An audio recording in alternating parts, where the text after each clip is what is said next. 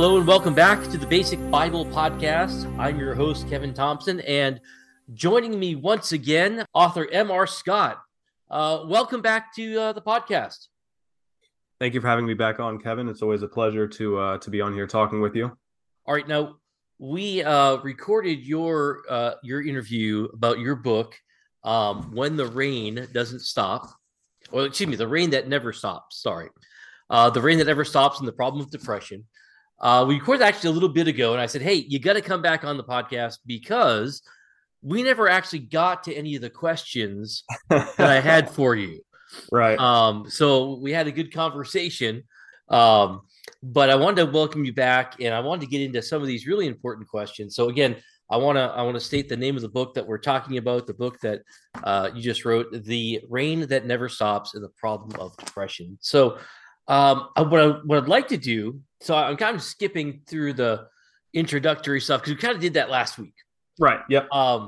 But I did want to get to chapter 2 of your book, and because that really was, I found, extremely helpful.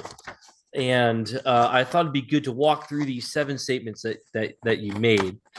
And so if that's all right, I figure we jump through these 7 statements. Again, chapter 2 is the first cloud of gray approaching. And yes, I think really these 7 reminders, or 7, I don't know what to call them, steps, 7 facts, I think are really helpful in this whole issue of depression. Last week we talked about how oftentimes the church doesn't want to talk about some of these things. And I think this book really will help break the ice. And on two fronts. First, for those who are struggling with depression, it's helpful to know that, as we're going to see here, you're not alone, and that a lot of Christians do struggle with this. It is something that Christians struggle with. But also, too, for those who don't struggle with this, I think it helps, kind of gives an inside look at those who do struggle. So it helps with empathy, and it helps with just understanding where our brothers and sisters are at. Is that kind of why you wrote the book? Yeah, I think, I had been struggling with a deep form of suicidal depression ever since I was 14.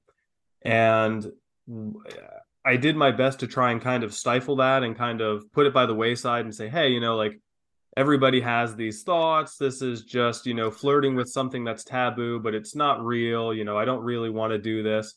But like in the back of my mind, I knew the first day I had that feeling, it was like, well, this is actually not just like a random thought. Like this is actually like a desire that I'm feeling in my heart that I don't want to be here anymore. So as I grew up and continued to wrestle with this and struggle with it, because it was something I did keep to myself. It wasn't something that I was just, broadcasting to everybody, because I was still kind of in that form of denial of, well, no, it's not happening to me. Like I'm a guy, I'm tough, I can handle it.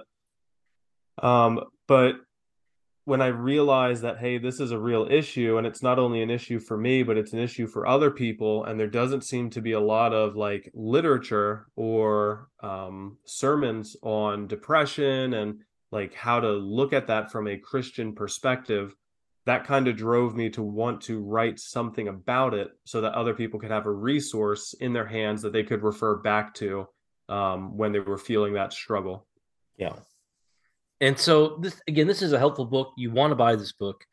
Again, I get a lot of books sometimes that I'm asked to review or interview the author, and I'll put forth a token effort because I want people to keep sending me free books. But this is a good book, and it does come with my recommendation. Now I don't know if that helps or hurts you, MR, but it has my full endorsement. If it has your stamp of approval, that's all I need. It's got the Basic Bible Podcast approval right there. I love it. So let's walk through these 7 statements you make here in chapter 2. So first, there is no shame. There is no shame in suffering from depression. And that's really important because I think that is the first response that people have. I agree. I think that was my initial thought, because one of the things that I was worried about is, well, if I tell people that I'm having these thoughts or that I'm struggling with this, they may look at me differently. They may not view me in the same light, or maybe I just become, the person that you have to pity or the person you have to stay away from because, oh, they suffer with depression, and maybe they're not truly in line. I've had people kind of mention that, like, you're just not walking with the Holy Spirit. And granted, we all need to walk more in line with God and His Spirit and in His Word. Um, but in my head, when I heard that, I just thought to myself, man, that is not the thing that you tell someone struggling with depression, because they're Right. probably already acutely aware of that fact.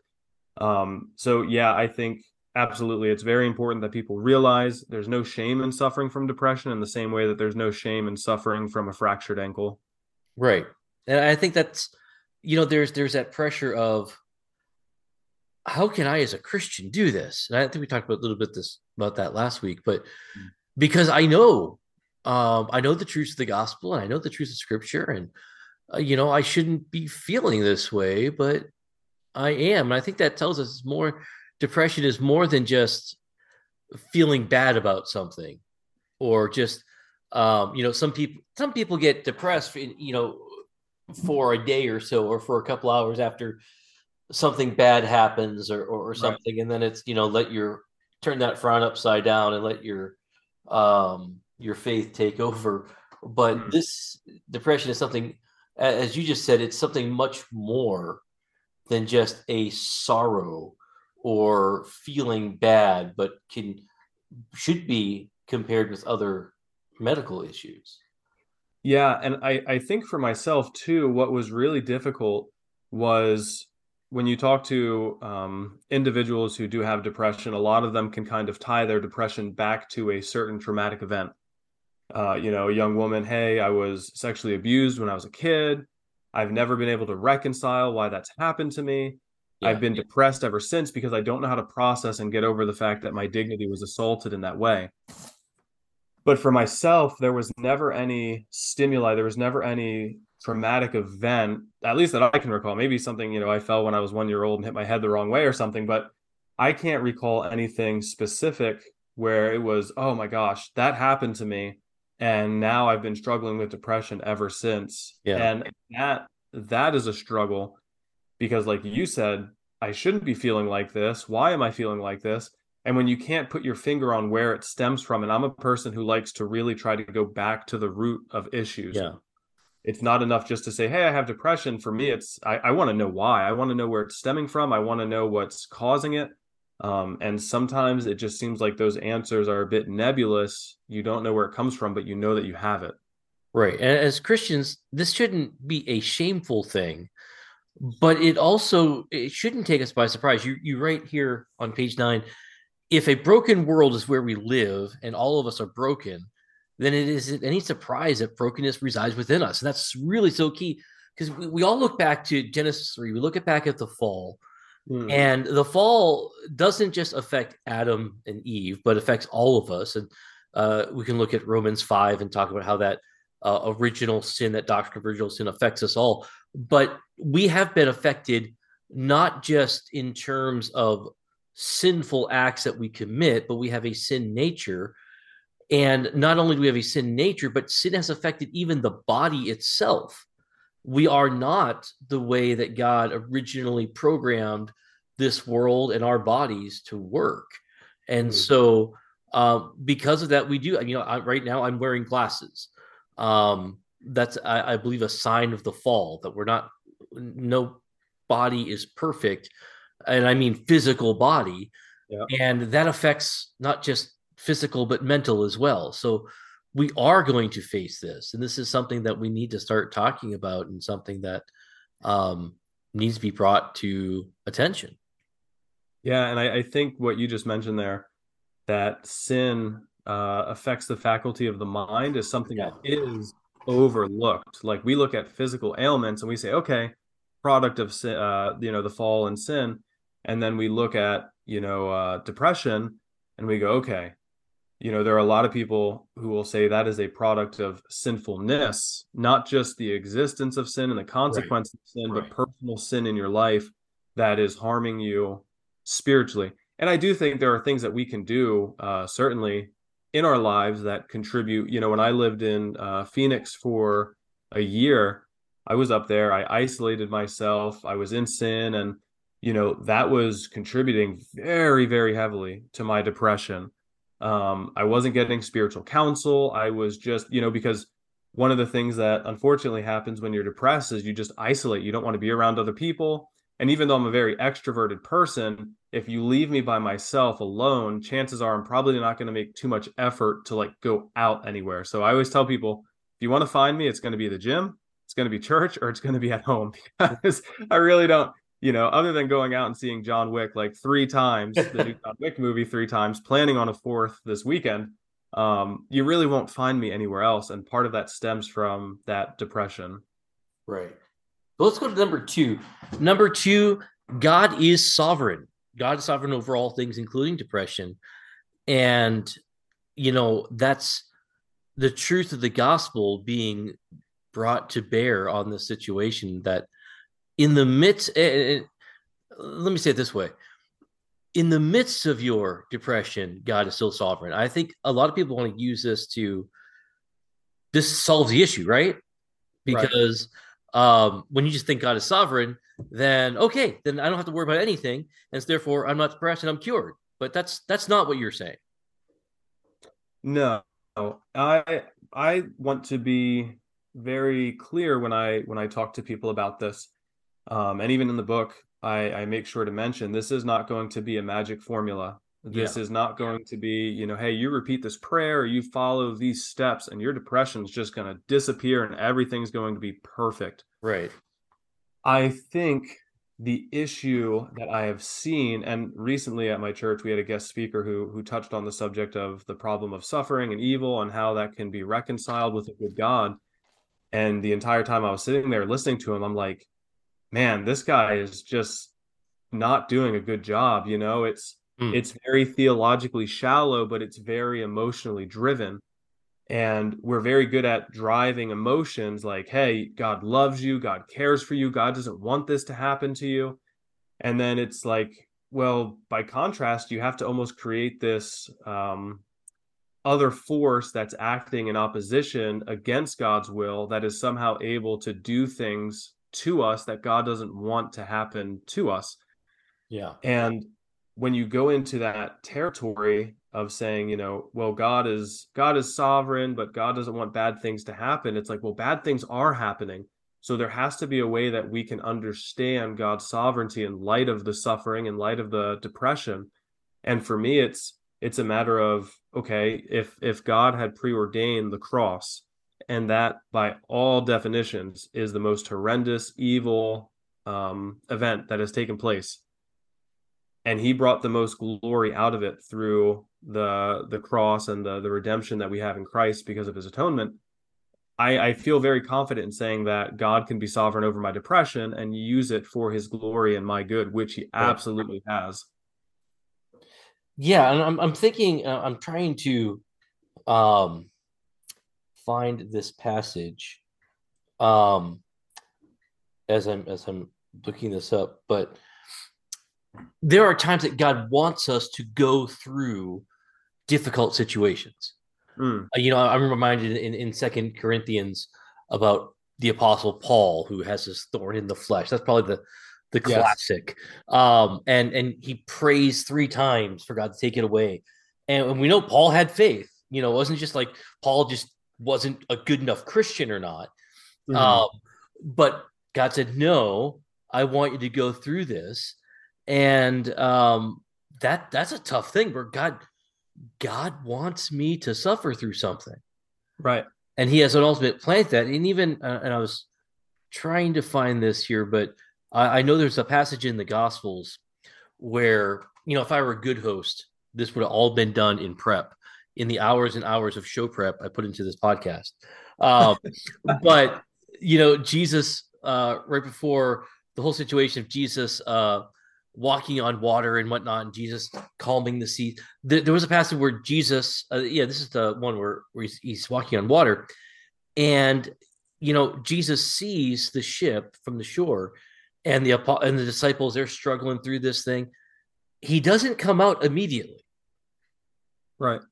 He sees them first, doesn't come out. So, in other words, there was a time where Jesus saw people struggling, they were in trouble, and he didn't go. Or a situation with Lazarus, the resurrection of Lazarus. He Yes. waits 3 days before he takes a trip eventually to Bethany, and Jesus oftentimes has a struggle, and that's hard to think about. But in his sovereignty, he says there are times where you need to go through something.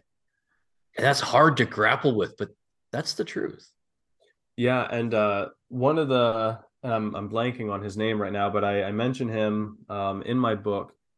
If you have read David Murray's Christians Get Depressed Too, Yes. it's a small little work, but in there he quotes another author who basically asks the question of, when you look at the parable of the talents and you see the master give certain servants these talents and that they're to do things with them that are going to be productive and useful.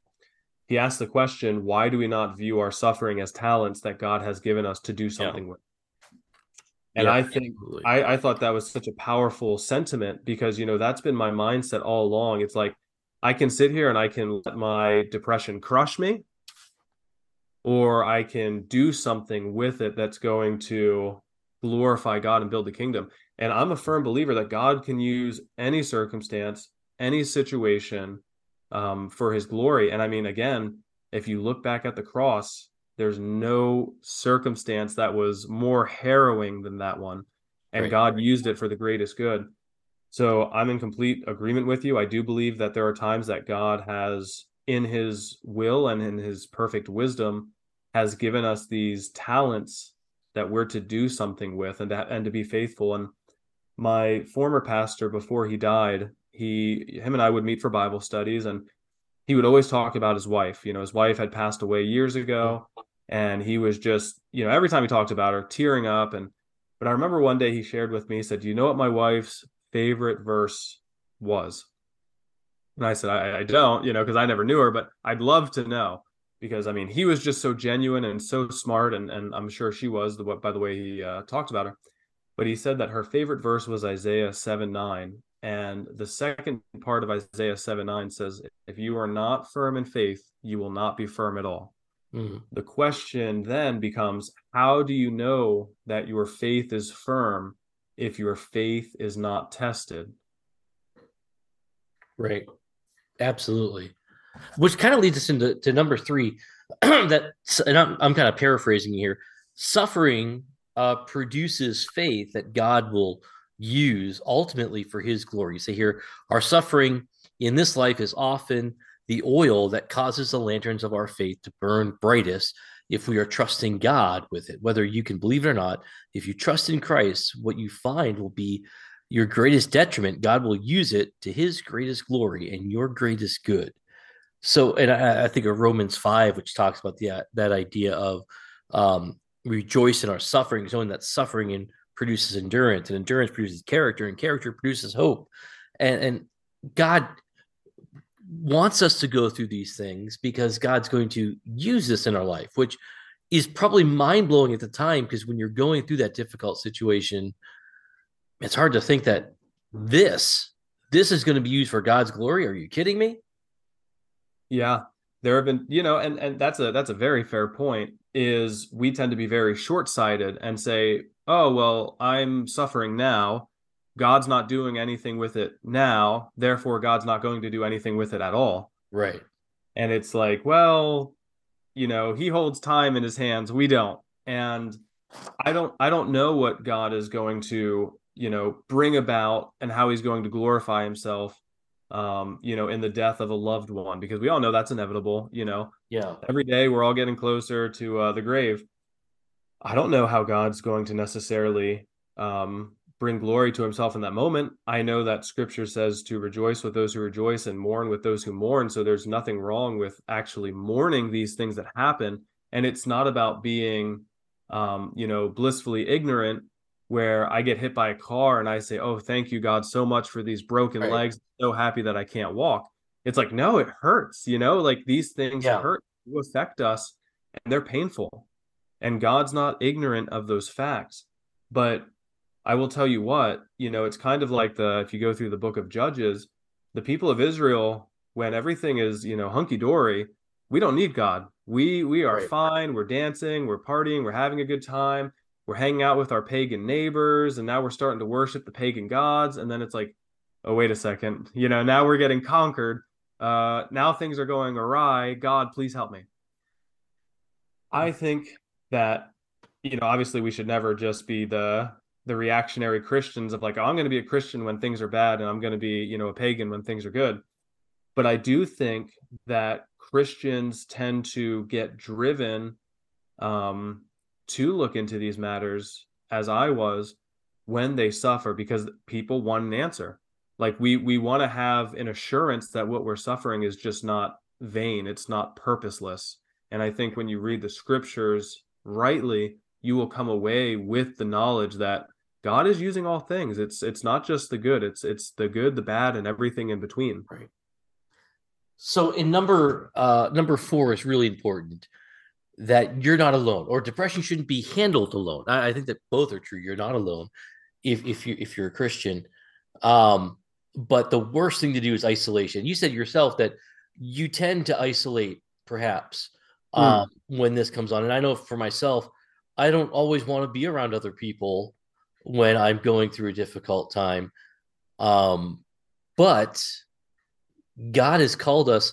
I mean, throughout Scripture, from Genesis 1 through Revelation 22, God calls us to a community of believers. Yes.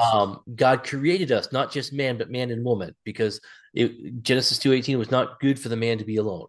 Yep. And that's really important. But you need people in your life, especially during those times. But in the midst of the shame, in the midst of the sorrow, God doesn't want you to be alone. Yeah, and one of the things I point out in the book is that depression is as much a spiritual battle as it is a mental battle. Yeah. Because, and David Murray writes this, and Christians get depressed too, that there is a relationship between my physical well-being, my mental well-being, my spiritual well-being. When a person is sick and it affects their physical, that has a Right. tendency to affect their mental, and that can have a tendency to affect their spiritual. I may not want to get up and go into the living room and stand there and sing worship music when I have a 102-degree fever and I'm, puking every Right. other hour. But I think the danger comes, and I love First Peter 5:8, because it says, "Be sober-minded, be watchful. Your adversary, the devil, prowls around like a roaring lion, seeking someone to devour." Well, I'll tell you what, it's a lot easier to get devoured by a lion when you're by yourself than when you're with a group. Right. And the issue for isolating, at least for me, was I was just, what did Jesus say to Peter? Like, Satan would have sifted you like wheat. It would have not been a challenge or a struggle at all, but I prayed for you. And we tend to underestimate the ability of these spiritual powers to have influence in our lives because they're so subtle. It's not like Satan's bursting through my door like, "Hey, I got you right where I want you. You're isolated, stay here." It's just, those creeping thoughts or those feelings Right. or those influence, or, it's very subtle. And it's almost like, you're scrolling on social media. You don't even realize how much time has passed because it's an endless loop. And Yeah. sometimes depression can be like that. Right. And so it's really important, and our time is kind of dwindling, but man, it's this is so important to get down, because this means, as Christians, number one, when I'm going through difficulty, I should communicate. I need to have the awkward conversation with somebody maybe I don't want to talk to. Yes. In fact, in those times, I don't want to talk to anybody, but I should communicate that. But then number two, for other Christians, we need to be watching. And sometimes we need to ask the difficult questions of people. How are you doing? No, I don't mean just hey, how you doing? Greeting at church, but how's your spiritual life going? How's your home life going? How's your and probe a little bit and get personal, and that gets awkward and that gets messy, but that's where healing happens, in the awkwardness and in the messiness of relationships that God wants us to have with each other.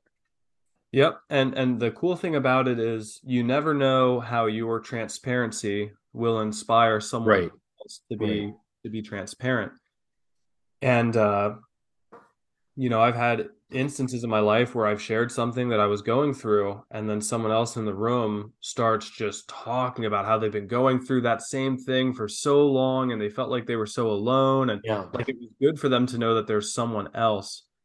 And I thought that was really eye-opening because, again, if the devil gets us the easiest when we isolate, then he's going to want us to isolate by making us feel like we're alone, which means, hey, I want you to feel guilty about your depression. I want you to feel ashamed. I want you to feel like you're the only person on this island. There's nobody else like you. Nobody else is going through this. It's just you. And if you tell anyone, they're going to look down on you. They're going to condescend you. Nobody's going to like you or want to be your friend. So you better just keep this to yourself. You and I will handle this together. And it's like, yeah, it's tempting not to say anything because we want to be viewed as those people who have it all together. And I do think that, in a very real sense, you can probably pin some of that on social media because everything on social media is, look how good I'm doing and look how Right. great everything is. And we want to try and be part of that and emulate that. But at the same time, it's like, well, we have this going on. So we know if we try to, it's just basically going to be falsehood. Yeah. You can curate your own image. And I always remind people that you look at my family, whenever you see that picture of us smiling together, just realize that like 2 minutes before that picture was taken, it was a much different picture, and 5 minutes after, the same thing. So number five, don't be afraid to lean on uh, medicinal and spiritual remedies. In other words, go to a doctor. It's not a lack of faith to look into medical remedies or medicinal uh, outlets or avenues, excuse me, to handle your depression. Yep. You And know, I, that's, yeah, go ahead. when I was in Phoenix, I was just, it was getting so bad, my depression that, I was breaking down at work and I was just not able to hold myself together. And my boss at the time said, hey, look, through work, you do get insurance. You can get like 5 free sessions of therapy, like use them, see if it helps. And I got to meet with this guy and he let me ramble on about, theology and topics of faith, which was really cool. But I don't know where he stood himself spiritually. But to be able to sit down and talk to him and have someone who kind of studied the mind and knew the mind to be able to help me unfurl some of these things and some of these thought patterns that I was having was incredibly helpful. Yeah. And he wouldn't have been able to give me outside the gospel, the complete hope that's in Christ. But that doesn't mean that the techniques and the things that he knew that he shared with me were not going to be helpful, and they weren't Right. things that I would be able to apply to my faith in addition Yeah. with what I knew about the gospel. So I strongly encourage anyone who has depression, don't be afraid to talk to someone, um, as long as they're not encouraging you to just, well, oh, you feel sad here, take, 500 of these pills. It's Right. like, well, and I had talked to this guy and I said, hey, is there any chance that I might be able to get medicine for this? And he said, look, you don't need medicine. You just need to work through this. I don't want to put you on medicine because they have side effects. I don't want to do that to you. Let's talk through this. And I said, okay, fair enough. But I was looking for the quick remedy because I just Right. wanted it to go away. And he said, no, you've got to work through it. And I think the Lord does that sometimes. We want the quick remedy, and God says, nope, you got to work through it. You got to work with me on this Right. one. And that's not to say that medicine couldn't help in Right. certain circumstances. I mean, I know of people who have, they want, I want to attack this spiritually. I don't want to go through that, but it was medicine that actually helped them. As one person, a friend of mine said, that it lifted the fog out of Mm, my mind so I could address the spiritual issues that I was going through. But if I hadn't had that fog lifted through medicinal remedies, I couldn't have addressed the spiritual issues. So it's not a right. And either or. yeah, exactly. It's something that, has to be evaluated. I think he recognized that I did not need it. Yeah. Um, why he was like, I don't want to prescribe that to you. Um, but, obviously he had the power of prescription. So that could have been an option if he evaluated and said, hey, this isn't something that's so much of like a mental thing as it is like a physical, chemical thing going on in your mind where there Right. might be imbalances. Um, so yeah, I'm not opposed to medicine, counseling, or the spiritual reality of those things. I think that you can blend all three of them together the same way again, that if I had the flu, the doctor says, here's your Thermaflu medicine, here's, do this and do this, and you know, and I'm in prayer while I'm going through that. I think that is equally valid as well. And we should add just a disclaimer that you shouldn't be taking any medication that your doctor is not prescribing. Uh, Yes. so just throwing that out there. All right, we've got just a minute or two here. The last two here, number 6, number 7. Number 6, just it seems trite, but I think it's true. Just take it one step at a time, one day at a time. Um, and that again, it sounds cliche, but I think in that moment, I would even bring it down to just next step, next step, next step. Again, I haven't. Depression isn't something that I've struggled with too much, but I have had my moments, and some of those moments where it was just okay. Step 1, get out of bed. Step 2, take a shower. Some of those little steps day by day, and sometimes in my minute, you just have to take the next step.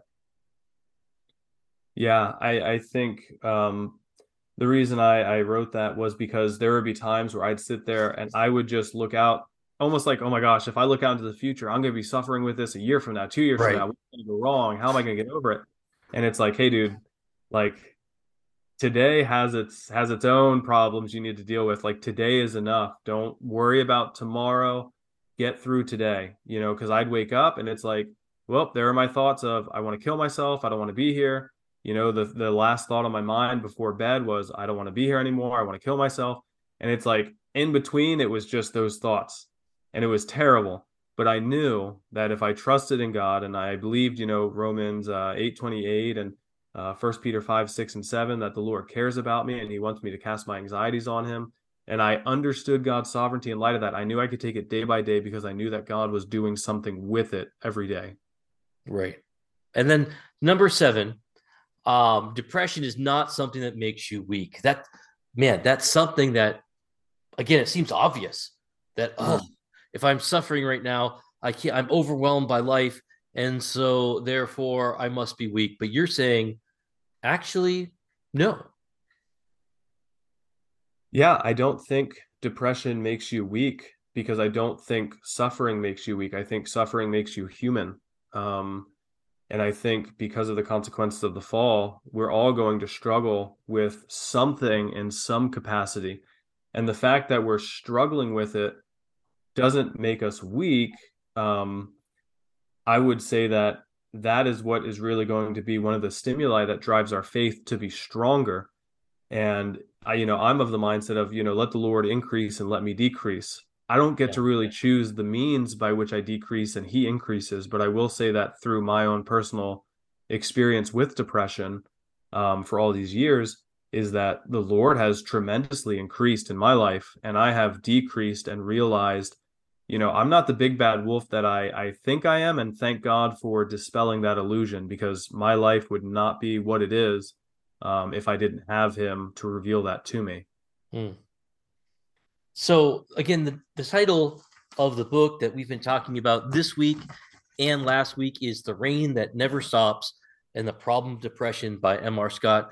So M.R., thank you so much for taking the time, not just this week, but last week as well, to talk to us and write this book. And I really believe this is going to help a lot of people. Hey, I really appreciate you having me on, and I look forward to any future discussions. Always a pleasure to speak with you, Kevin. Yeah, I hope that you'll come back on because, man, even with this, I was speeding through some of these and I really want to spend a little more time with. And so, I mean, you've been a great guest, and I hope that you will come back on. And in fact, I'll shoot you an email about that sometime. Um, but again, our check out our website at www.basicbiblepodcast.org. We'll have a link to where you can purchase this book and other resources as well. Check us out on Facebook, our Facebook group, then on social media, on Twitter and Instagram at Basic Bible Cast. So until next week, have a great rest of your week.